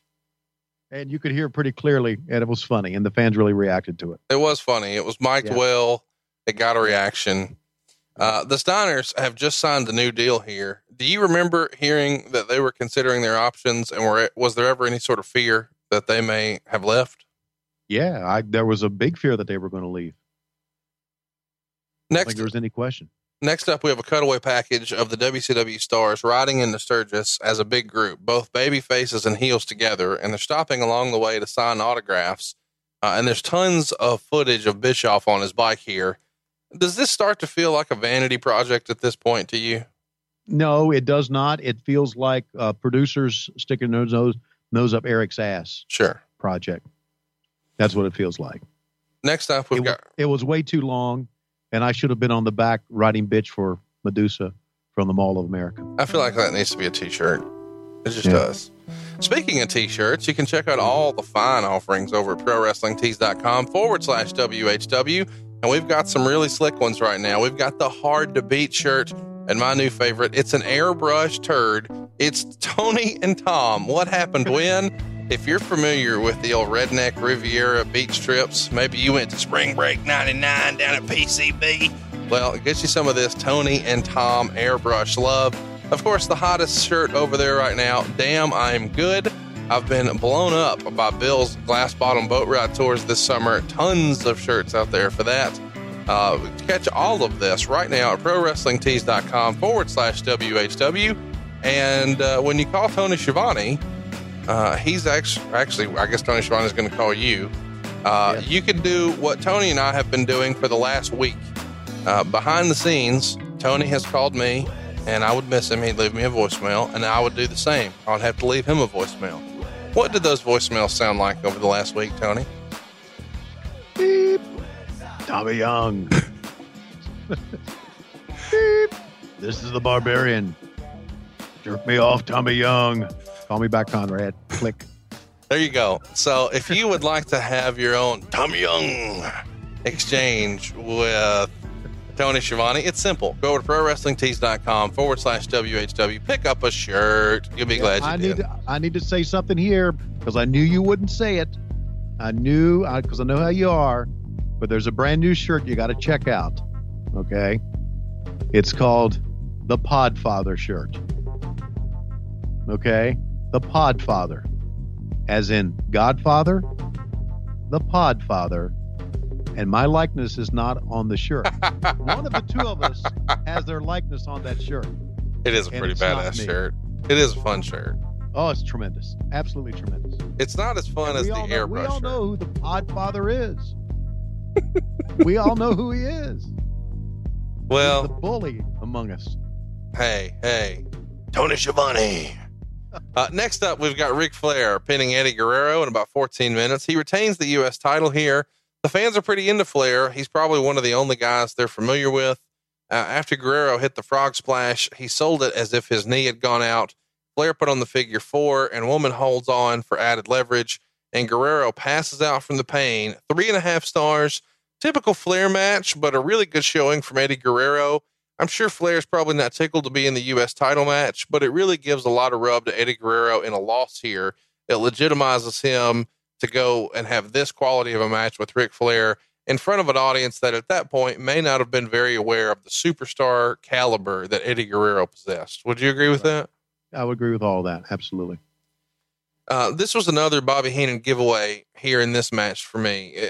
Bobby said something like, Ric Flair is mentally sharper than Eddie. And there was like a long pregnant pause. And then he says, Guerrero. Guerrero. Guerrero. Yeah. He sounded like Foster Brooks here saying Guerrero. And if you'll listen to it after he said that, you heard Dream go, yeah. So at least somebody was listening to the commentary besides you, right? Yeah. Kevin Nash and Scott Hall are up next, and they beat Sting and Lex Luger in about 14.5 minutes. Meltzer was disappointed in this. He wrote, after all the hype, this match didn't have much heat, wasn't very intense, and the announcers, after building it up so big, dropped the ball and making it seem important. Of course we did. Sting was in most of the way, taking a pounding, but it really wasn't that good. Finally, he made the hot tag. Sting had Nash and the Scorpion on the floor, while Luger put Hall up in the rack. Hall's legs knocked down Nick Patrick, who clumsily fell, clipping Luger's knee, and Hall fell on top while Patrick fast counted him. The idea for the finish was clever, but the execution of it looked terrible. 1.5 stars. What'd you think? I thought it had decent heat. I liked it a lot better than Dave Meltzer did. Yeah, I did too. And Meltzer was wrong when he said Nick Patrick, who clumsily fell. Nick Patrick's was actually try to take him out. Yeah. Because he was turning heel here. Right. So he didn't clumsily fall and inadvertently take him out. So he missed that one. He missed it. And you got to think about too, Scott Hall and Kevin Nash are part of the NWO, the talk of the wrestling business at that point. Sting and Lex Luger are the stalwarts of WCW. They've been there from seemingly the beginning, and this feels like a really big time match. So 1.5 stars I thought was kind of low. Maybe it didn't have all the technical stuff that Meltzer enjoys, but as far as just telling a story and the heat, I thought it was pretty good. Yeah, I do too. And it probably would have gotten better stars had the announcers not dropped the ball. Well, one of them was drunk. One of them called Rey Mysterious. And then there's you.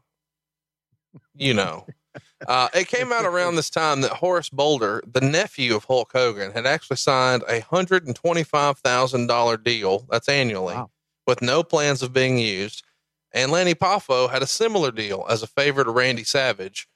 And on this Hog Wild show, we see Ed Leslie, the former Brutus the fucking Barber Beefcake, make his last appearance for several months.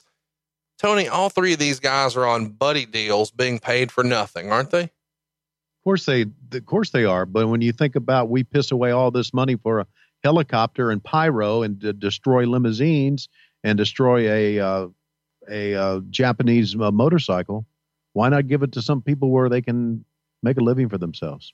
Well, if you're going to piss away, listen, if you're going to piss away money, give it to people.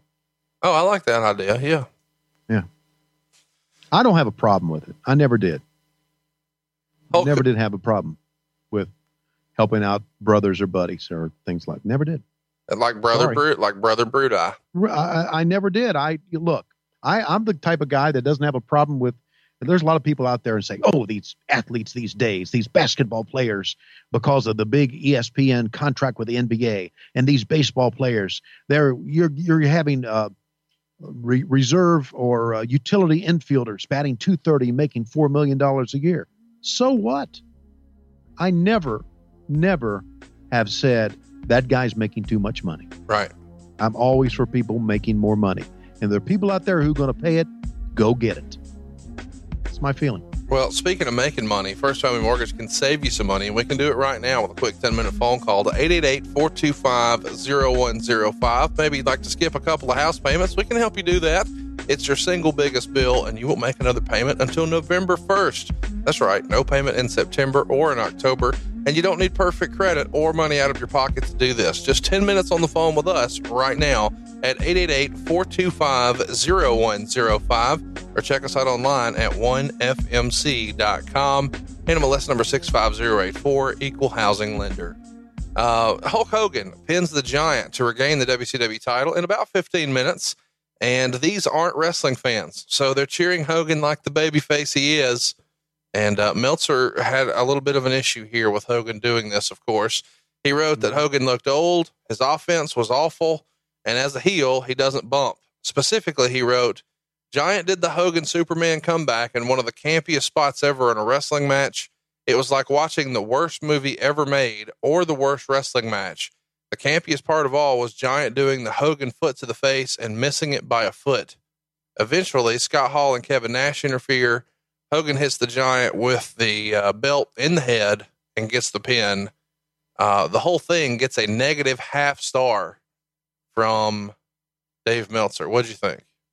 Well, it wasn't a good match, but we know what Meltzer thinks about Hogan, so he's not going to like anything that Hogan does. So I take that with a grain of salt. The match wasn't that good. The phony, the spot to where he did the Hogan point and hulking up and leg drop and all that. I didn't have a problem with that much. I thought the visual of them spray painting the NWO belt was a kind of a lasting impression, that what I kind of took away from it more than anything else. Again, not all world title matches have to be this great 5-star match to be effective, right? And get the story across. And the story across was now the NWO had the big gold belt, and what were they going to do with it? They were going to deface it.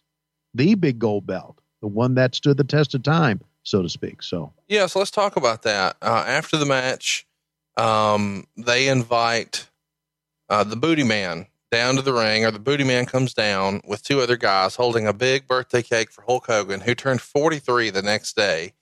And he puts over his relationship with Hogan for 20 some odd years and how much he's meant to him and that he's been like a brother. Of course, we know where this is going. Hogan gives him the Godfather kiss, and then beats him down with the help of Kevin Nash.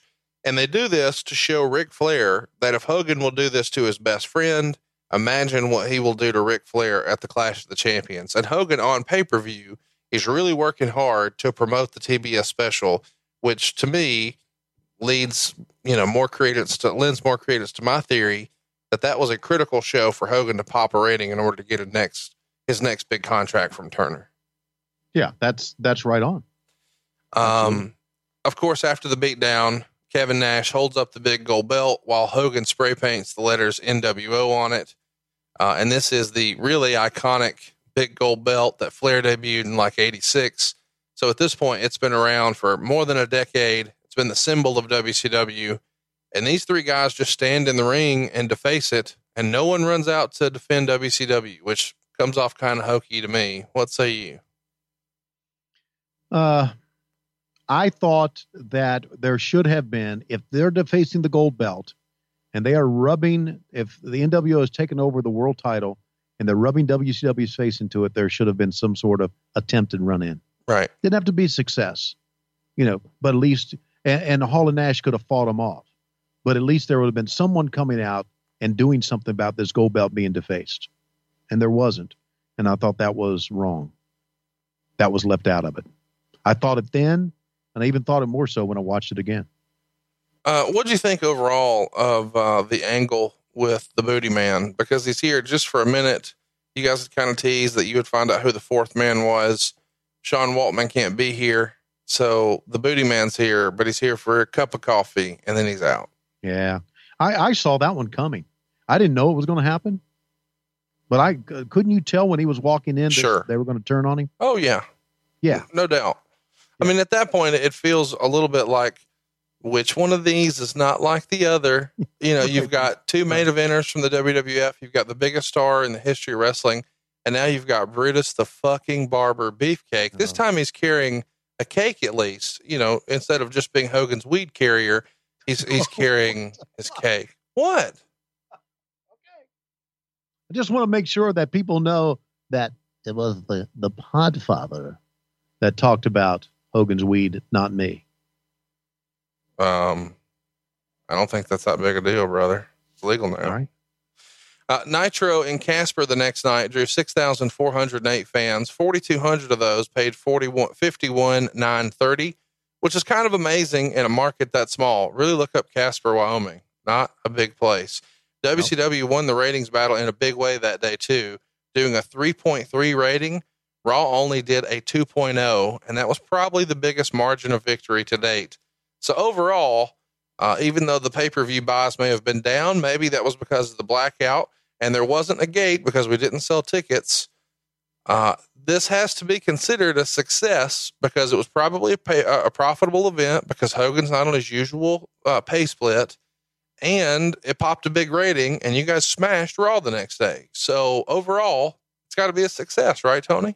Sure. It was in the midst of the big run by the NWO. NWO was cool. It was hip. And who was the fourth man going to be? And that all played into that rating point. On a scale of 1 to 10, how would you rate this show, Tony? And what do you remember the most from it? I rate the show again. I said thumbs in the middle, so I'd rate it about a 5. What I remember more about the show was that I hadn't been out there personally and got a chance to go to Mount Rushmore and go to Deadwood and go out into the Black Hills and see part of the country I'd never seen before. We all flew into Grand Rapids, South Dakota, and I'll never forget. I just happened to be on the same flight with, and I had my own rental car at this time.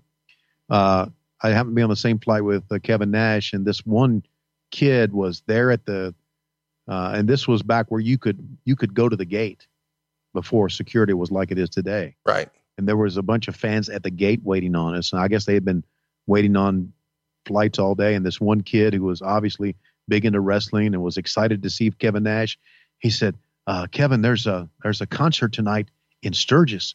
I'm sure you're going to go to that, aren't you? Kevin said, no, man. He said, I'm just going to find a bottle of Jergens and go watch Spectravision tonight. And which I laughed out loud to that. And that was classic Kevin Nash right there. I mean, he said that with a straight face and just kept right on walking, man. So isn't it crazy that I would remember that, something like that? But I enjoyed my time out there because Sunday was, because it was a Saturday night event and Sunday was an off day. We got to drive. I got to drive through Wyoming. I got to drive, and I drove from Sturgis to Denver or Sturgis to Casper, and those were long rides. And I really, really enjoyed it. So personally, it was an enjoyable show for me, even though probably it wasn't as well received as some other shows. Well, let's go ahead and invite you to join us in our conversations. We encourage you to ask us questions on our Facebook page this week. You can participate. All you've got to do is like us on Facebook. It's facebook.com/WHW Monday. Tony, I want to wrap it up. So let's just do a few questions here, kind of rapid fire. Are you cool with that? I'm cool. Let's go ahead. Russell wants to know, did Lois pick out your tattoo for this show? No, I had to get rid of it before I went home. Or she would have chewed my ass out, man. So how'd you do that? Did you rub one out? The tattoo, you rubbed it out? Yeah, with alcohol. Like Bobby Heenan's alcohol? No, rubbing alcohol. Jonathan wants to know, how many shirts did Dusty own that had sleeves? That's a good question. You know what? That is a good question. It wasn't many. He wore shirts without sleeves during the summertime and wore his cowboy type denim shirts during the wintertime. Angela Zimmerman wants to know, this is totally lame to ask, but did they have anything set up at the desks to keep you guys cool? Fans, portable air conditioners, etc. No, they never did.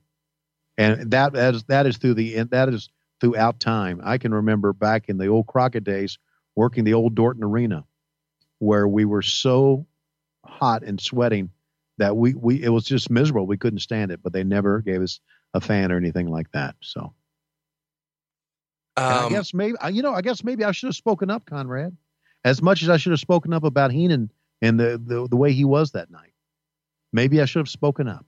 Andrew wants to know, was the name of the show changed from Hog Wild to Road Wild because Harley Davidson was getting wind of the term hog being used and unhappy? Yes, that it was a legal thing. And true to form, Turner Broadcasting, when they found out that somebody was going to sue him or unhappy, they would back down. Next up, we've got, and this is kind of a fun one. Oh boy. What? I love that you immediately just go, oh boy. Well, when you say it's kind of a fun one, sometimes what you think is fun and what I think is fun are two different things. Was Travis Fowler wants to know, was Klondike Bill in Biker Girl heaven? Oh yeah. Oh, absolutely. You know, Sturgis was a freak show. And there were really some, I'm not going to say repulsive looking women, but there were some women who shouldn't be in thongs, in leather thongs. And Bill loved every bit of that.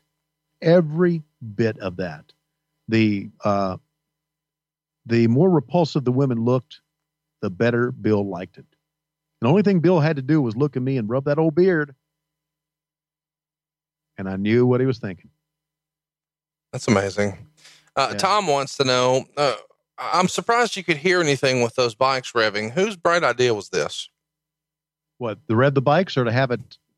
It felt like you guys played into revving the bikes. Was that difficult for you? Yeah, that was difficult. I'll tell you what else was difficult for me. The damn helicopter overhead drowned out a lot of the stuff too. All right. One last one, Tony. And this is last, but certainly not least. A lot of fans want to know, do you still have your Hog Wild 96 outfit? I still have the hat.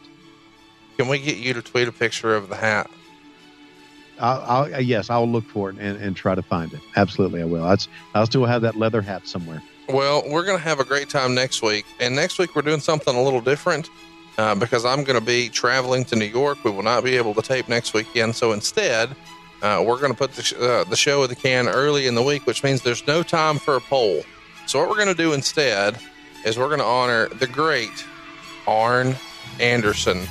Arn Anderson retired from professional wrestling in August of 1997, August 25th, in fact, and we're going to give you that show just a few days early. So August 21st, you'll be able to tune in here. That's next Monday, right here on MLWradio.com, and hear Tony Schiavone talk about his great friend, Arn Anderson. What might we be covering next week, Tony? Arn Anderson made a very special announcement about my family to the boys years ago and surprised me with the announcement. I'll tell you that story. I'll tell you how I got to be very good friends with Arn and how our friendship continues today. And I'll also rip on the fact that the WWE this past week had him look for catering and pick up a few donuts in one of their shittiest vignettes done yet, which really pissed me off, to be honest with you. Because here's this great Arn Anderson, the Enforcer, and they portrayed him to be just a fat ass has-been in that vignette. You know what I'm talking about? No, I missed it, but now you piqued my curiosity. I want to go watch it. And it was funny because Arn Anderson's a funny guy, and maybe one of the funniest guys ever. And he made it work. But maybe I'm too sensitive to stuff like this. But I just thought it.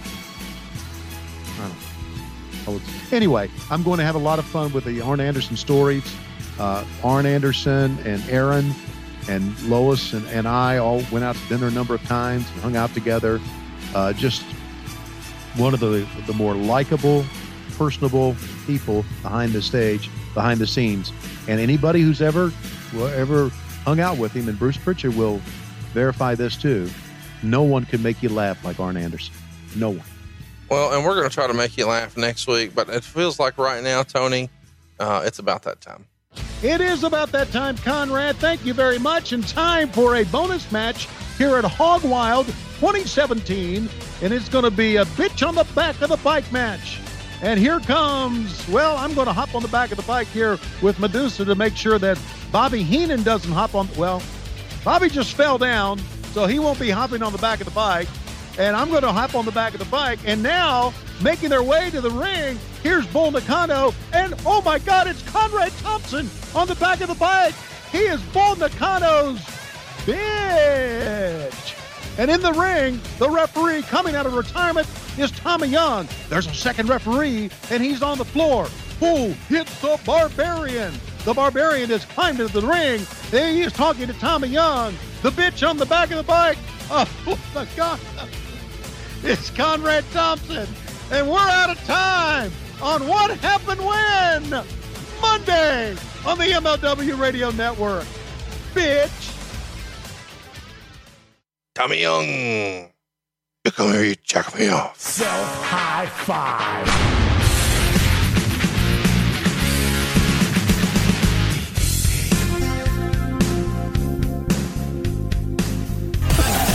The world of MLW Radio never stops.